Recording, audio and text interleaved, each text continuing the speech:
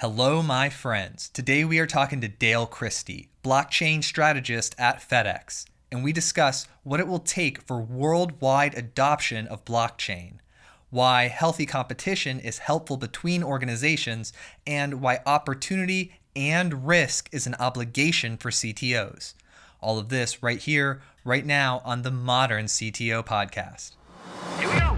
This is the Modern CTO Podcast.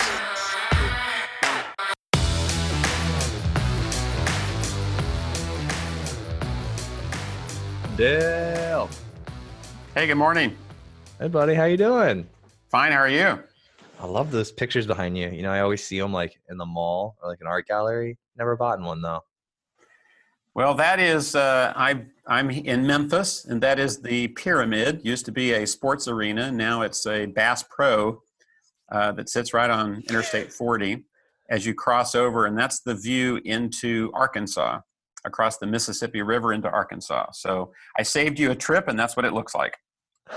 I love it. It's beautiful. I like how they do the gloss on those.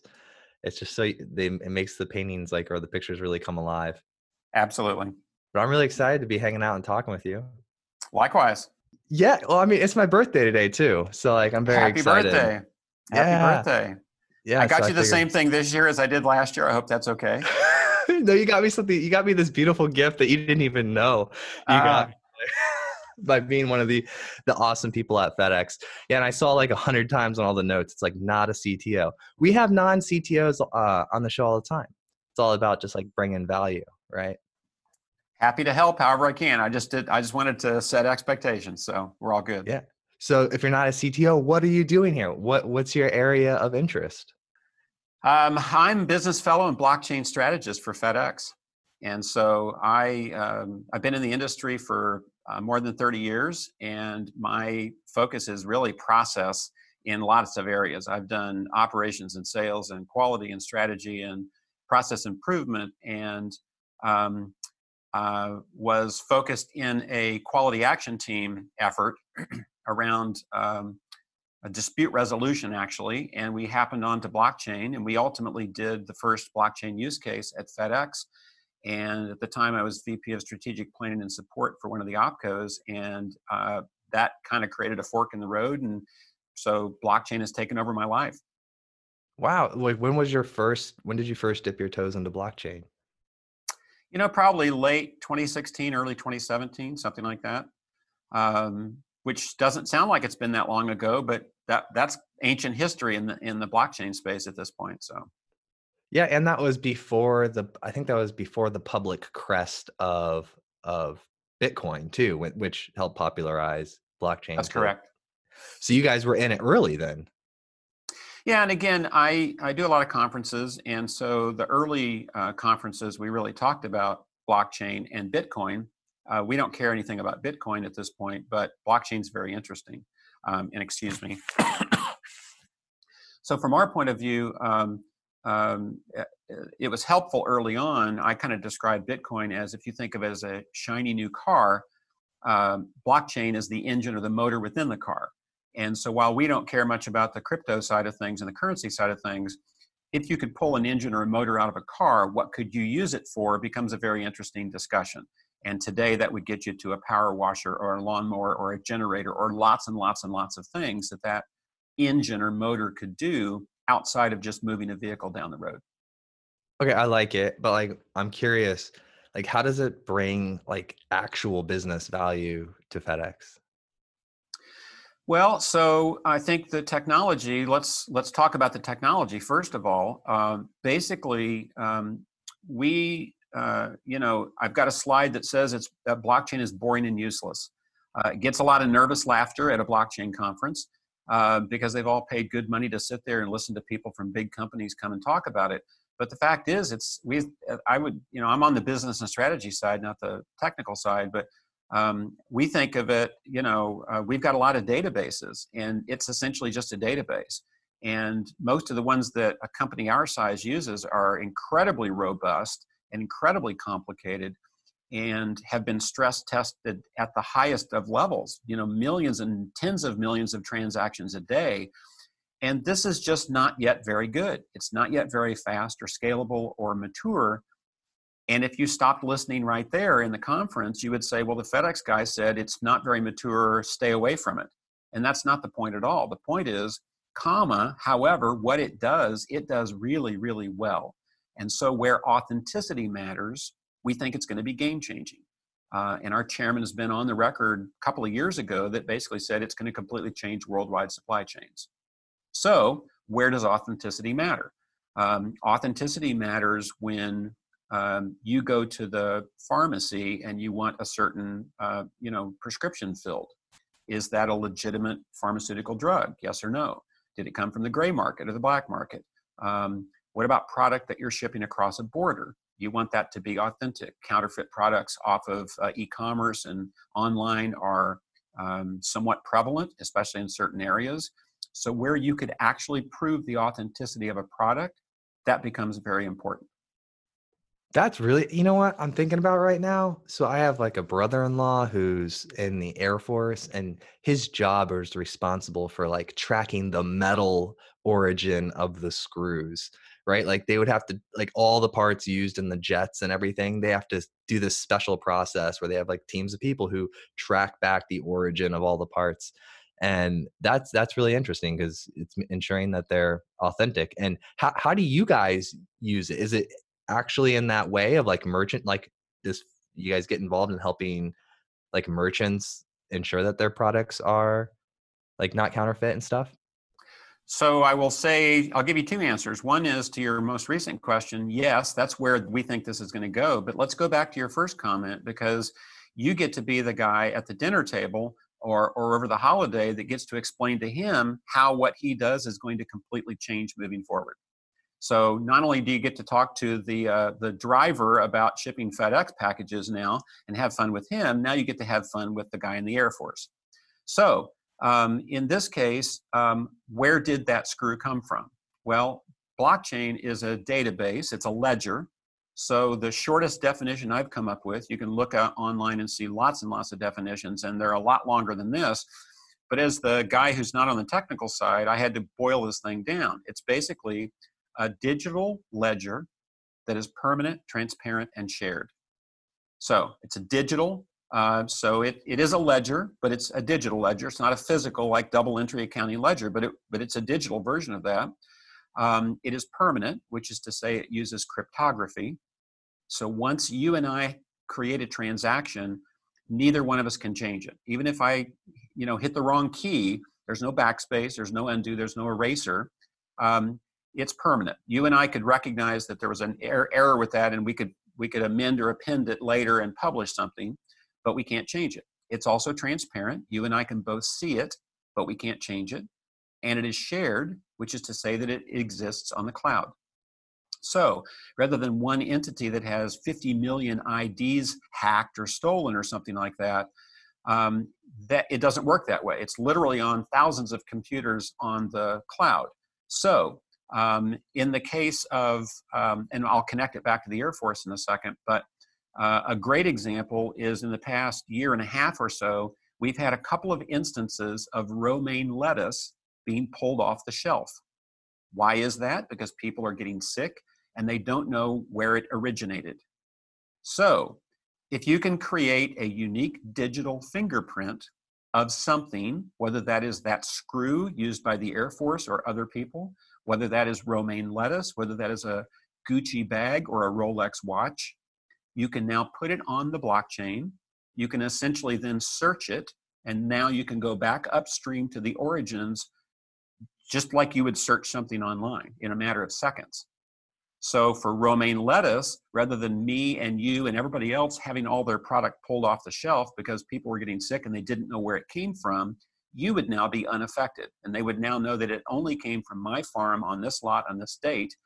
And the rest of the romaine lettuce would sit just fine on the shelf and nobody would have any concerns about it. And the FDA is working in that space right now. They've got a big effort in the food safety space. And I think on the FDA side of things, that will be the first area of the FDA that moves forward in blockchain because the person in charge of that right now came out of Walmart and did a lot of their early use cases in the food safety space. But by the way, a lot of brilliant people that I've talked to, they got some of their origins are from like Walmart or Walmart owned company. So for some reason, they have this really great culture of smart people. Well, it started off with just a use case, and this is old news now in the blockchain space, but it started off with a group of people, and the gentleman Frank Yanis, who's now deputy commissioner of the FDA in the food safety space, walked into a room and essentially set a container of sliced mangoes on the table and said, "Stop everything, treat this like a live fire drill, go figure out as fast as you can where this came from." And so if you think of a world before Google versus after Google, where everything was manual, it took them 6.5 days to figure out where those sliced mangoes came from. And they had to check and call and all the rest of those things. But if you could put that unique digital fingerprint on a blockchain and simply search it, it would take them about 2 seconds to find it. But like here's where I'm getting lost. Here's where I'm getting lost, right? And because I want to understand this. Is this blockchain like becoming an opportunity for us to address this? Because this seems like it could have been addressed without blockchain. Well, we wouldn't need a blockchain within our four walls, nor would Walmart or any other individual entity, because you can get your databases and your systems to talk to each other. However, when you and I are now growing up in different databases and different architecture and different focuses, and we now have to talk to each other, we tried to do that in the supply chain space around EDI and some of those things. It was essentially kind of a lower tech version of how can you and I create a common language to speak to each other from a computer point of view. In this case, it does create a common language. It creates a secure chain of custody. And now we have one language that your system, my system, and the other systems speak. And now it is a much more frictionless way of doing that. Who's going to own this? Because, and I know, so I know a little bit about the blockchain, but I'm curious, so I love the benefit. It's like a universally accepted API, right? Like, okay, we're all going to read and write to this one blockchain protocol for our, let's say, like the produce world, right? Or like some grocers. Is that, am I on the right track? Like all the grocers would agree that they would read or that they would write to this one blockchain, and then that's how they would get that digital fingerprint to put on the case to then scan and look it up, right? They would all have to agree to do that. Essentially, yes, although there are nuances to that. So for example, Walmart in a private blockchain has now required all of their produce providers to be on their own private blockchain.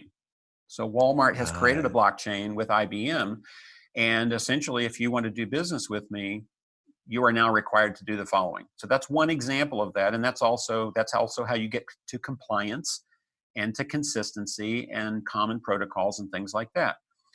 From our point of view, we don't think that will scale globally in the supply chain space, in the global commerce space. And so, like the internet, there are many people who are simply trying to monetize it. How do I make money off the internet? Joel and I got together. We've got a couple of other really smart folks. If we could get a little money, we could we could build a product and get a few customers and go from there. And there's still lots of people trying to do that in the blockchain space. We actually think it's going to take a big global village. We think it's going to take an open village to do that. And so there are nuances around the question that you asked, because yes, you and I could create our own little consortium, and we could sit at the table with four of us and write a non-disclosure and sign up, and then we add a fifth person, and we got to go back to the table and rewrite things and all that stuff. We think that's self-limiting from that point of view, because every time you add a person, you're going to have to go back and you're going to have to all agree to everything and all that. On the contrary, the kind of the fork in the road is if we hang an open source license, Apache or MIT or something, on the door outside the big room here and say, first of all, if you guys can agree to that, come on in, we think it just scaled globally. So that's actually kind of a contrarian viewpoint, but that's where I get to not only blockchain as a team sport, but the word that I use, which is co-opetition.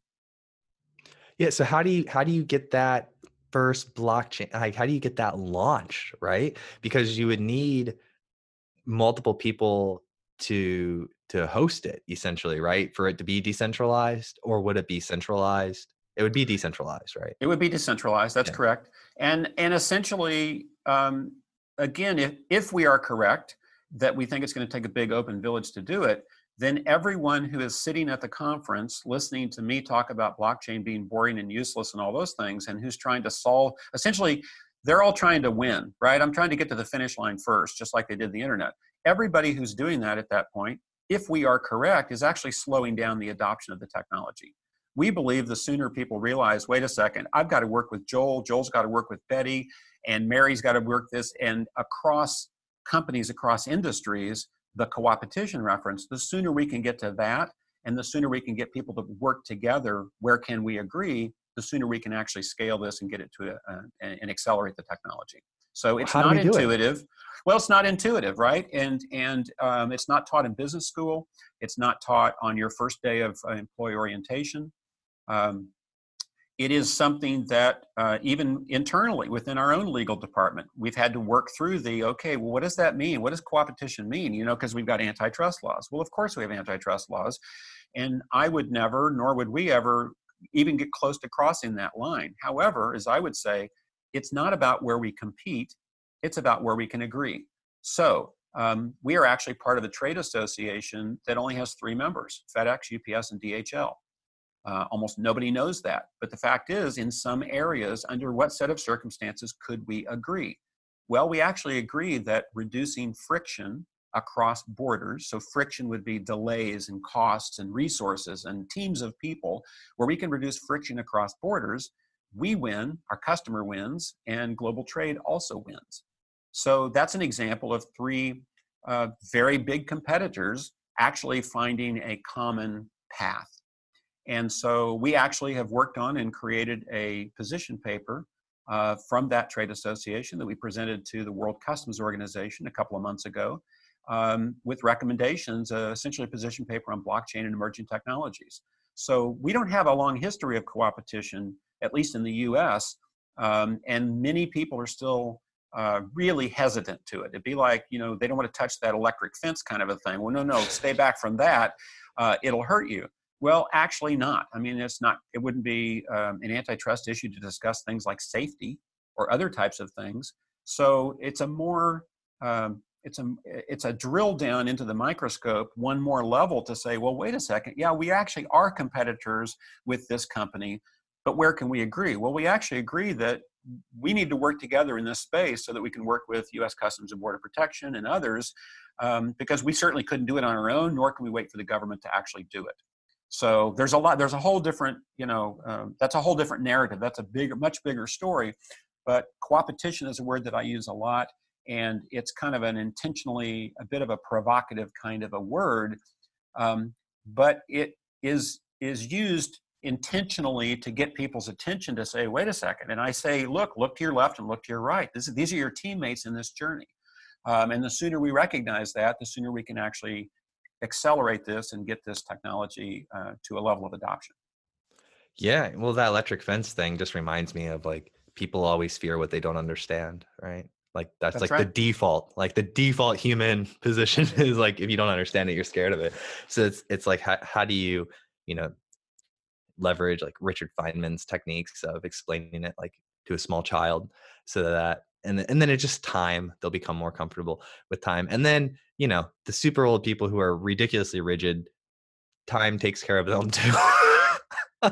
But hey, have you guys ever thought of like inviting Amazon into that group? Because they're getting really big in shipping, right? Well, again, we have to figure out who is of like mind in that kind of concept. And so let me go back to part of what is blockchain. Blockchain is what's referred to as a peer-to-peer technology. And so a lot of people, your comment a moment ago is what they don't understand, they kind of stay away from, et cetera, however you worded that. Again, there's a lot of people that are sitting in that conference saying, this is mysterious, it's not really that intuitive, that cloud word, I don't really understand that. Let me sit on the sidelines, right? And my comment as a former strategy officer is, if you're sitting on the sidelines waiting for this thing to mature, I think that's a mistake. If you're going to sit in the front row, do so strategically. Figure out what the technology does, what it doesn't do, how you can take advantage of that, Again, disrupt or be disrupted from that point of view, and then sit there strategically and jump in when you need to. The problem is with peer-to-peer technology, let me walk you through an example. If you need a ride and I've got a car, let's just say that one of the ride-sharing apps is a better model than the cab model.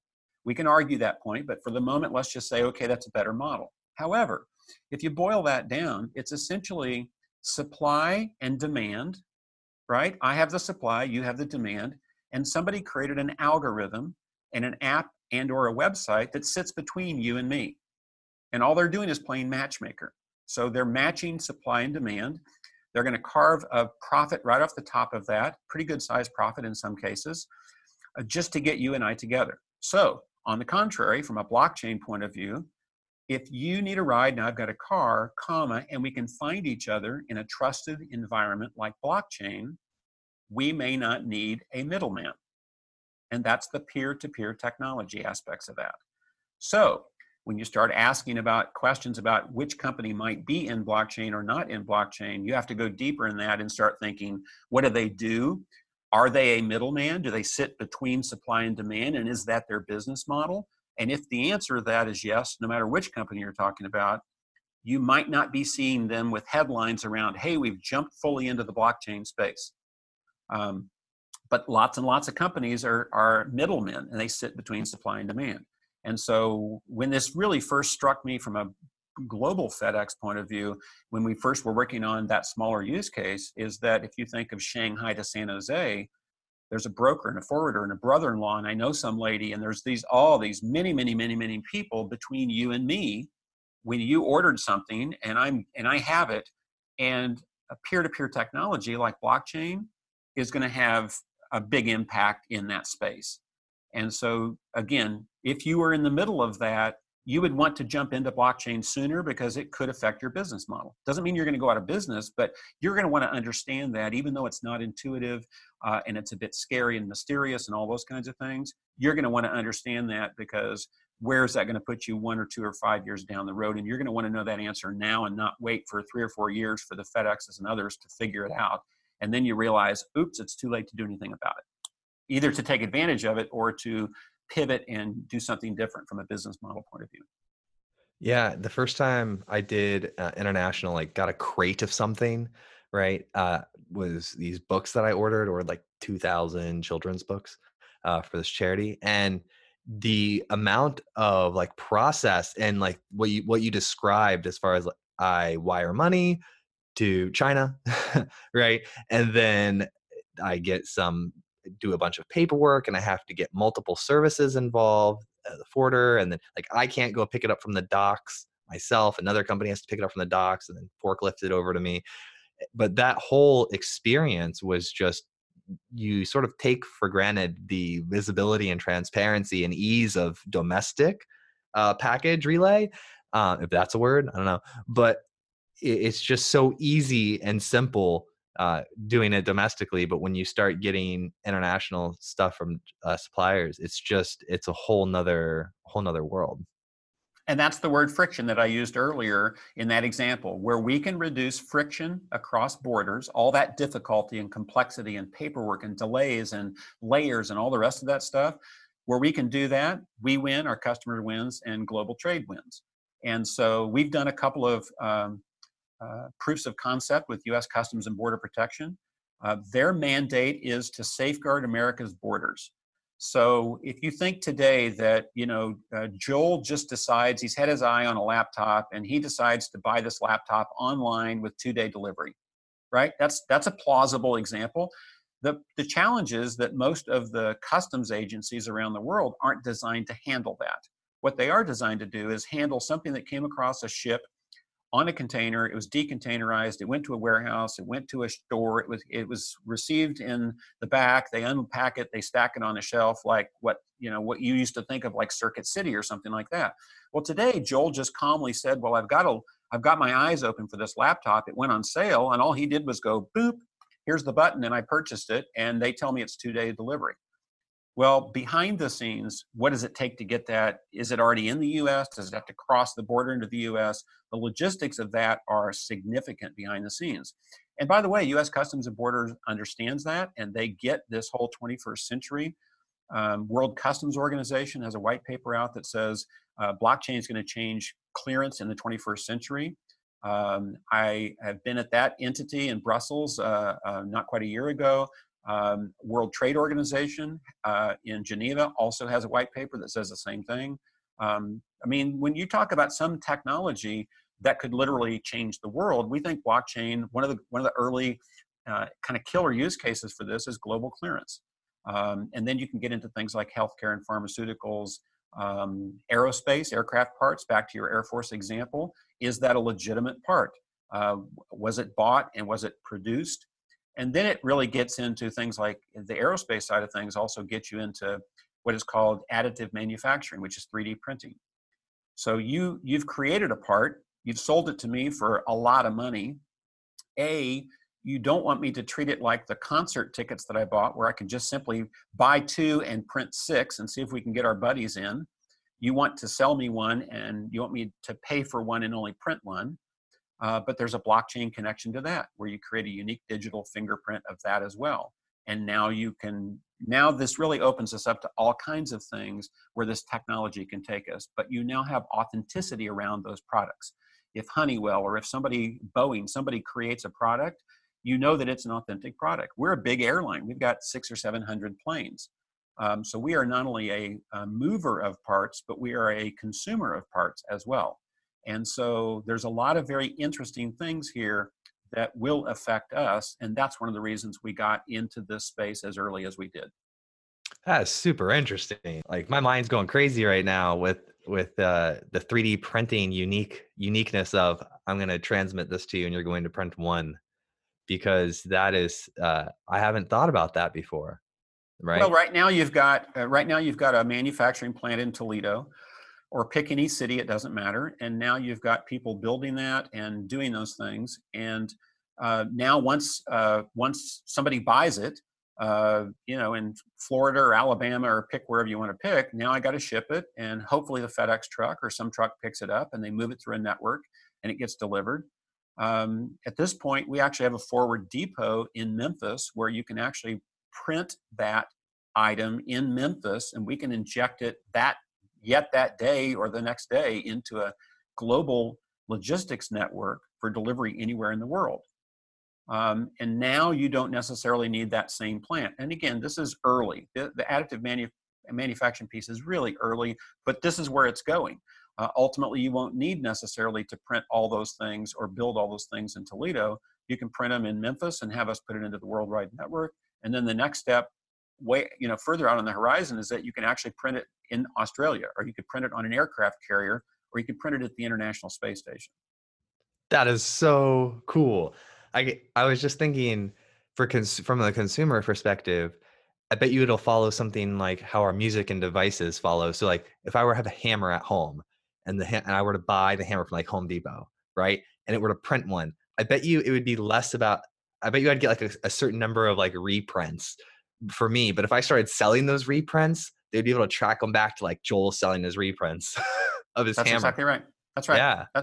That's right. So in the blockchain realm, again, a unique digital fingerprint, whether that was a mango, whether that is a diamond, again, more and more consumers are going to want to know. Look, I can walk into a jewelry store and look at a diamond, and whoever's on the other side of the counter can go, "Oh, Dale, this is your diamond right here. This is this year's diamond, or it's this, or it's that." I have absolutely no idea, right? I mean, most of us have no idea where some of the things that we are involved with in our lives come from. However, think of essentially a QR code, some unique digital fingerprint that's on that diamond that allows me to verify that that actually is not a blood diamond. It is a conflict-free diamond from a conflict-free mine, and I can create a path to the provenance, the authenticity, the pedigree of that. And now I know that. And that could be a turkey. Cargill puts their turkeys on a blockchain. Why? From my point of view, it's not a big deal, but many people want to know, is that ethically handled? Is your own ecosystem, your own supply chain? How did it get to the store? I want confidence in that. I want, ethics and sustainability and those kinds of things are important to me. And as those are increasingly important, you're going to have data to support that, to say, yes, this really is a Rolex watch, or this really is a turkey that was ethically harvested and processed and all the rest of those things, or virtually anything else. And here we are the morning, I don't know when this will actually air, but here we are the morning after the Iowa caucuses. In the future, one of the things we're going to get to is secure online identity. And we believe that e-voting comes into that, some kind of sovereign identity from that point of view.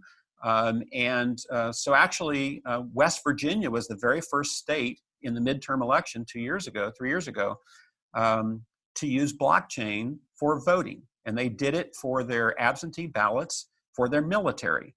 And it was actually a fairly small use case, maybe 100 or 200 people or something like that. But it actually allowed them to prove out the process and the way it works, so that people out of the country could actually vote in a secure manner. And I mentioned the Iowa caucuses because as we speak right now, we're still not sure. We know that they didn't get things counted, et cetera, but we really don't know what, why, how, or otherwise. But it won't be too much longer. You're going to see elections, this fall's election, you're going to see more than one state using some kind of blockchain for something. Probably absentee ballots would be an early way to do that, because that's really just a smaller piece of that. But we're going to get to things like secure online identity. And that takes you down the e-commerce path. It takes you down the voting path. I mean, there's a billion people, hundreds of millions of people in the world that don't have a birth certificate. They literally don't have any identity. So how do you tie into things like state-provided services or many, many, many other things from that point of view? And so it makes the head hurt to start thinking about these things. But again, blockchain is just data. It's not magic dust. It's just a database. It's a digital ledger that's permanent, transparent, and shared. And once you understand that, then you can start saying, well, how could I use that? Where might that help me? And in our case, it may be in logistics. In the pharmaceutical case, it might be for, where if you and I were two big pharma companies and we were fierce competitors and we know each other, right? We stand there with our arms folded and our jaw set with each other. Under what set of circumstances could we work together, right? Where could we agree? Well, we could agree that the gray market and the black market are both enemies of ours. And if we work together to put a blockchain solution in and raise the bar, you're forcing the gray and the counterfeit market to do one of two things: either match us, either go to that level, or get out. And so we're going to start seeing those kinds of things. Again, we're early in this technology, but there's lots and lots and lots of examples. And that's why our chairman 2 years ago said this is going to basically change worldwide supply chains. Yeah. And I also take it back to the you were mentioning people don't have birth certificates, right? And your mind starts to hurt around that. My mind doesn't really start to hurt around that, because I think that there's enough parallels to draw to existing things. For example, the trust is created not by Uber or Lyft. The trust is created based on the past performance of the individual you're transacting with, their reputation, essentially, right? So you sort of start participating in this blockchain world or some sort of ecosystem you start participating in, and you build a reputation. And that reputation then creates the trust, right? And so if you have a person that doesn't necessarily have government issued ID, but they have certain transactions in this environment, they can be judged based on their past performance and build trust that way. Completely agree. However, keep in mind that when you search something online, there may be an algorithm that may manipulate that or may adjust that. And that could be paid ads, or that could be this, or that could be that. So in a very standard theoretical kind of definitional reference, I completely agree with you. And that's where blockchain is going to go. You're going to own your own identity. You're going to be the center of a Venn diagram where you're going to be able to share with me your medical information, but you're not going to be able to share with me, or choose not to share with me, your financial information, but you will share that with your financial advisor, or another one with your doctor, or your e-commerce experience, or your e-commerce or online identity. It creates essentially a digital twin. It creates an avatar for Joel. right? You'll be in control of all of that data, and you'll be able to do those things. And at that point, it will be objective rankings and reputation. And from that, all kinds of interesting things are possible. I have a reputation as a CTO, as a leader, as a thought leader in this space, but I also am a US history buff, or I also have 3 dogs, or I also have this or this or this or this or this. Yes, I did my homework. I also have 3 dogs, by the way. But you'll be able to use those things. That reputation is not going to be this linear reputation where, yes, I have a reputation as a person who has a podcast and has all this. You are a person outside of that, right? What about your foundation? What about your pets? What about your family? What about this, whatever the case may be? I've got a son who does visual effects, but he's a US history buff, and he has probably a PhD equivalent of knowledge and interest in that space. Under some set of circumstances, somebody could reach out and go, hey, I need somebody who knows something about that. But he would currently never hit anybody's radar screen because he doesn't have a PhD from Harvard or this or this or this or this. But he has the knowledge and he has all the rest of those things. All of us have the same thing. So where can we use that reputation in a number of ways? And you get a more holistic view of who Joel is or who Dale is through multiple reputations around it. You can isolate them, or you can actually combine them and say, well, not only does he do this, but he also does this, this, and this. And he's got essentially a 5.0 in all of those. That gets a broader picture. Yeah, and I like, to your point of, like paid ads and algorithms, I fully agree with that. And I think that just boils down to a core human need for personal responsibility and due diligence when doing these transactions, right? Because the technology will allow for the transparency, but that doesn't relieve you of the due diligence aspect of looking into that stuff, right? That's right. And there's a whole big section in blockchain around ethics, right? I mean, you can make this you can do lots of things with lots of technology. You know that better than I do. But the ethics around this is, what can we do and what should we do? And so from our point of view, again, we're trying to be an adult at the table. So when I speak at a conference, I'm not, most of the people on a panel that I'm on are all essentially selling something. I'm not.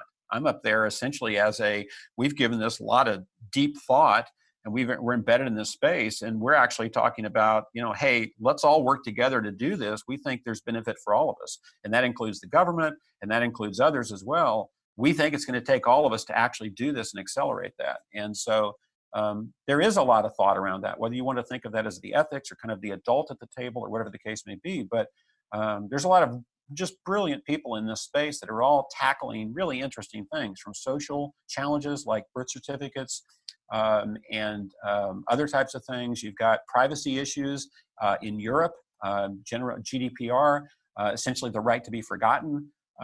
There's lots and lots of those things. You've got sustainable and ethical discussions around, where was this grown or harvested? Did this diamond come from a conflict-free mine? Is this a real Rolex, or is this a real Joel? Is this an original Joel, or is it a knockoff Joel? Right? Like I said, you'll never know. That's where you really get into the broader, and it makes the head hurt. I mean, frankly, it makes the head hurt. But these become really interesting conversations, and it's a very different world, not really that far out in the horizon. No, I love it. I think it makes my head hurt in a good way. Like, I think these are just really big ideas. And, the question that's coming to my mind is, with these big ideas, at what point in the ecosystem does the conversation, like when we were, I guess, to bring it more concrete, like we were talking earlier about the consortium or the group, at what point is technology actually deployed? When does it move from conversation to reality? Well, I mean, we've built a global supply chain blockchain internally, and it works. Oh, awesome. And we've also been public almost a year ago. Our CIO came out and said, basically, yeah, we've got one that works, but we don't think we can actually use it. We don't think we can actually slap a FedEx logo on this thing and have the world come to us. Because in the example that we were talking about earlier with in our industry, UPS or DHL or others, we don't think that we can build one and profit off of it and have UPS or DHL or somebody use ours, or vice versa. that's the scale, the logic falls apart at that point in time. Nor do we think we can have one, all of our competitors can have one, the tens of thousands of companies in the global supply chain can all have one. We don't think you need, tens of thousands of blockchains, because you're back to the same thing. I got a database, you got a database. Do they talk? Do they do this? Whatever the case may be. And so it's not really altruistic from our point of view to say we think it's going to take a big open global village to do this. We actually don't think you can skip that step. And one of the ways I describe that in a conference material is you've got a slide that on one side shows this kind of futuristic looking city that looks like Dubai, very modernistic looking buildings and all that kind of stuff. And then on the left side of the slide, you see a bunch of people. A few of them are holding flags, but it represents people in the room. Here we are, and we're staring at it. We can actually see the future. There it is. It's blockchain. We keep talking about this. And then I click one more time, and it essentially pulls way back from that, and it shows that there's actually a canyon between those two. And so all these people that are all motivated and like this rally cry and like a lynch mob kind of a thing, they're all like, let's go get to blockchain, just like we did the internet. Many of them, most of them are going to fail. They're all trying to essentially make a toll bridge across that canyon. And we don't think they're going to be successful. Again, today, 20 years ago, you and I may have thought about which browser I use to get to a website. Today, you don't care how I get to your website. Once we got to TCP, IP, et cetera, you don't care. It's a pathway. It's a portal to get from where you want to go. So we think there are many people trying to make a toll bridge out of that crossing across that canyon. And I think most of them, not all of them, but most of them I think will fail. We actually think it needs to just be a highway, just an open highway, and we think it's going to take all of us to build it. And one of the ways you could think about that is either the interstate highway system or the electrical grid. No one company could probably build out the interstate highway system or the electrical grid, right? However, if I could say, Joel, if we could figure out, forget how we're going to do it, but if we could figure out how to put the electrical grid into a little modular outlet in every room of your house, could you, as an entrepreneur, figure out a way to put a business model on top of that? And the answer to that's going to be yes, right? Now we got to figure out, and if that's the case, how do we actually do that, right? How do we actually build that out? And we think that's going to take all of us. We think that's going to take a big village to do it. But once it's done, all of us can benefit from that. And you can put a business model on top of it, and so can I, and so can everybody else. But to jump to that point to say, let me just put that little modular unit on the wall and start plugging things into it, it doesn't work right now. And so that's where we get to co-opetition. That's where we think actually these consortium model just won't scale. They will in some cases. The private model that Walmart's doing within their produce, that makes sense. There's maybe some other examples from that point of view. But in the global supply chain space, we actually think it's going to be a big village that's going to have to do it. And probably the answer to your earlier question would be a foundation. Think of like Linux Foundation or somebody like that. That would be Switzerland. That's totally neutral. That's a totally adult at the table. We think it's going to take something along those lines. So okay, so the village is not created yet. The village isn't there, but there's desire to build the village. That's like building. Is that fair? Is that where we're at? That's correct. Okay, who's going to be the mayor? We got like, and then I guess you just kind of watch it. You just observe it, and it's just going to kind of like how matter will like coalesce, right? Like it'll just, the tension will build, then the village will come. Well, we're going to have to see where this whole thing goes, right? But I mean, there's lots of examples. I mean, think of the letter A, right? We don't think anything about that, but that's a standard, right? At some point, we got to the letter A, or we got to whatever example you want to use in whatever language you want to use. We think standards are the way to do that. We are founding members of a couple of things. One's the Blockchain Research Institute in Toronto that aligns with one of the leading voices in the world. His name is Don Tapscott. We're also founding members of the Blockchain and Transport Alliance. And we are on the Standards Council of that, and I'm the chairman of that Standards Council.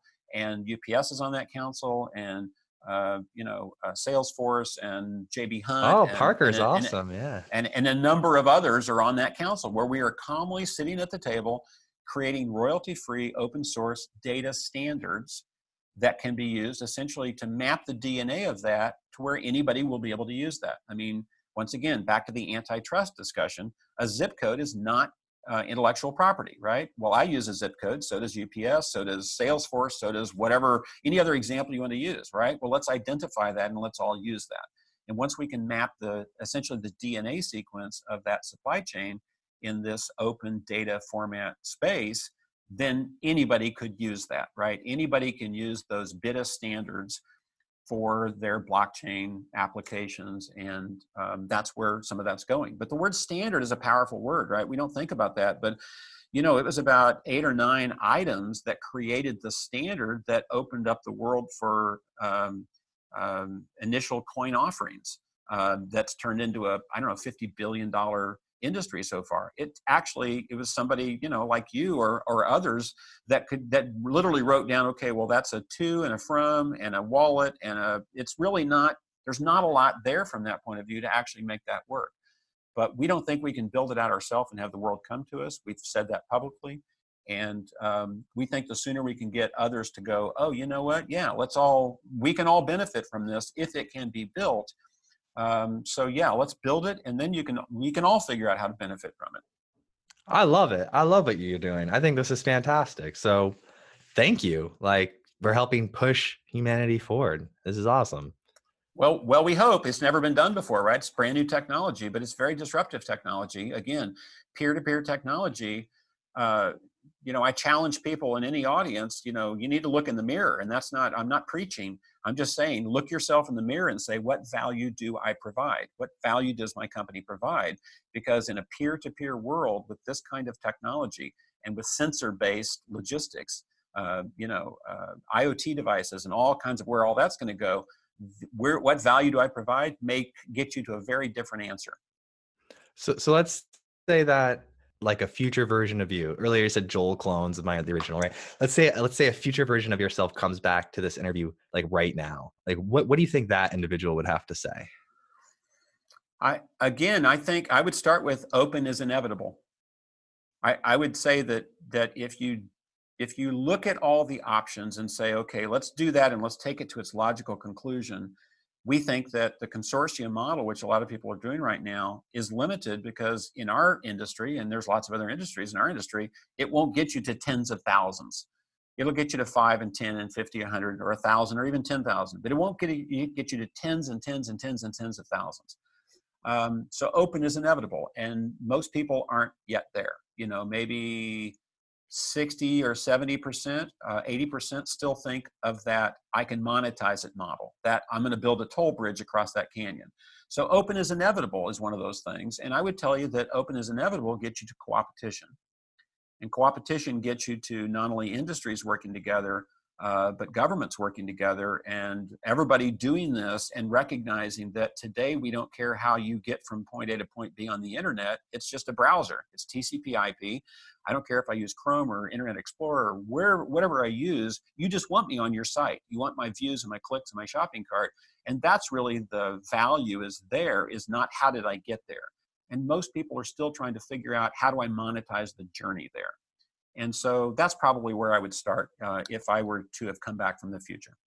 Yeah, and I like what you're saying too, because like from an entrepreneurial perspective, there's going to be 10 times more opportunity with an open system. Like the marketplace for an open system would dwarf the marketplace for a closed system, right? I would say more than 10 times. I would say yes, by a huge factor. That's exactly right. Because it also challenges us to think in ways that we've never thought before.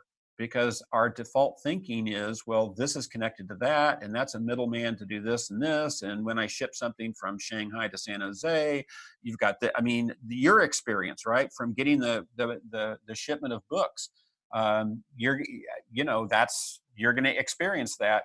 And then so as I would say, it's not a process improvement. I've done a lot of process improvement. This is not a process improvement initiative. This is breakthrough. This is start with a whiteboard and say, Joel is in San Jose and Dale is in Shanghai.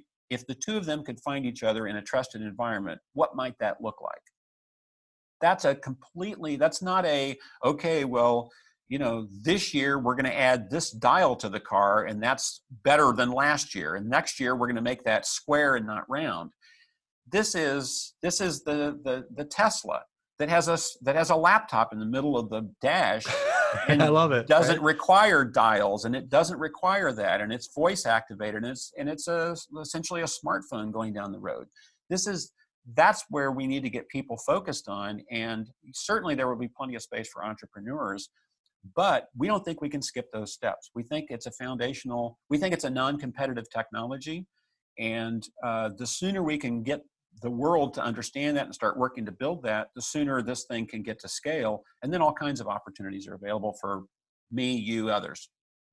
Yeah, and that's what I'm excited. Like, I'm a patient person, right? Like, it's okay. I'll watch that thing build up and I'll wait for that right buzzword to come out at the right time. Like, a sub buzzword, like blockchain's a big one, but there will be something in the industries that consultants can then sell. Like, once you have some base infrastructure or some standards, then all the consultants can jump onto one thing, and then the whole market will start buying that one thing, and then you can kind of move everybody to it. Agree, but again, we think of that as essentially a 3-layer scenario. The bottom layer is the protocols, Hyperledger and Ethereum, and some of those that are these standard protocols. Then we think there will be some kind of maybe a supply chain industry or other types of things that would lay on top of that. We think both of those are still open, and then at the top you get to some proprietary layer. I mean, I've got an Android phone, right? So certainly you and I could develop an app that sits on top of an open source protocol. Happens all the time. But we think that's something along the lines of where this is going to go. There will certainly be private blockchains. There's certain examples of there's just great examples of this. And there will be a few people that will kind of punch through that and figure out a way to build a toll bridge across that canyon and monetize the journey. We just think that, broadly speaking, blockchain is a non-competitive technology, and it's not the bridge that is the outcome. It's let's get everybody across that bridge, and once they're there, then we can all do all kinds of things with it. I'll be up there in the Air Force jet looking at you guys build the bridge. Oh man, this has been so great. Thank you so much for coming on and hanging out. This conversation was amazing. I learned so much about it. Did anything we missed or anything else that we want to get out there into the world? I would say that so let me speak to the traditional audience that you have, which is a chief technical officer. Anytime you put C in front of that, this technology will fail if you end up with some evangelist in your department that you don't know is there, and you can't move forward with that. A C in front of your title means that you have opportunity and risk in your job description. It means that you are a technical person, whether that's finance or technology or legal or whatever the case may be. And I would challenge you, again, as a former strategy officer, I would challenge you, you need to embrace this technology and figure out what it will do. And so, get somebody in your organization, send them off on a Lewis and Clark expedition and say, look, we as the senior, as the chief, as the C-suite, may not understand this, but we need somebody who's bright and capable and curious. Go out and learn about it and come back in 30 days or 60 days and tell us what you learned, how you think it might apply to our company. Are we at risk? Is there an opportunity? And then, as I said, if you then want to sit on the sidelines, do so strategically. But waiting for this technology and peer-to-peer implications and various things like that is going to change a lot of business models. And you as a C-suite person, you have an obligation and a fiduciary responsibility to look at this and say, I need to open up my mind, even though it's uncomfortable and it's mysterious and it's not intuitive. I need to figure this out, and somebody on my team or somebody representing our company needs to help us learn. And then once they bring back that technology and the answers and the applicability to your business, then you're back into your C-suite position, which is I can analyze it, I can strategically decide things, we can create plans and prioritize, we can do those kinds of things with your eyes wide open and not with your arms folded and holding on and like, I don't know what that is, but it's scary and I'm not going to get involved with that. So there's that. Dude, preach, man. Like, I think a lot of people needed to hear that. And whether it's blockchain or other technologies, like in general, them getting up and going out and adventuring and learning these things, like, I think you just said it perfectly. Well, don't be scared about it, right? I mean, pull the blinders back and use that new knowledge to apply to your existing technical expertise in your various positions, but your obligation at a C-suite level is opportunity and risk. And this is technology that deserves your attention right now. You do not want to be on the wrong end of this and go, we sat and we waited for a few years and we weren't really sure about it. And now come to find out it actually does impact our business model, or we missed a big opportunity to really differentiate ourselves against competitors or others. Hashtag Blockbuster. Oh man, this is great. Dale, you're the best. And you're located where again? I'm in Memphis. You're in Memphis? Our world headquarters is in Memphis. Okay. Yeah, I actually have a couple of like business relationships up there. Next time I'm in your area, I'm gonna let you know, because I would love to come by, say hello, and would love it. Yeah, it would be awesome. And then I just had a fantastic time. So thank you again for coming on and hanging out. Likewise. Appreciate it very much. All right. Talk soon, buddy. Thank you. Thank you. Take care. Bye. Bye.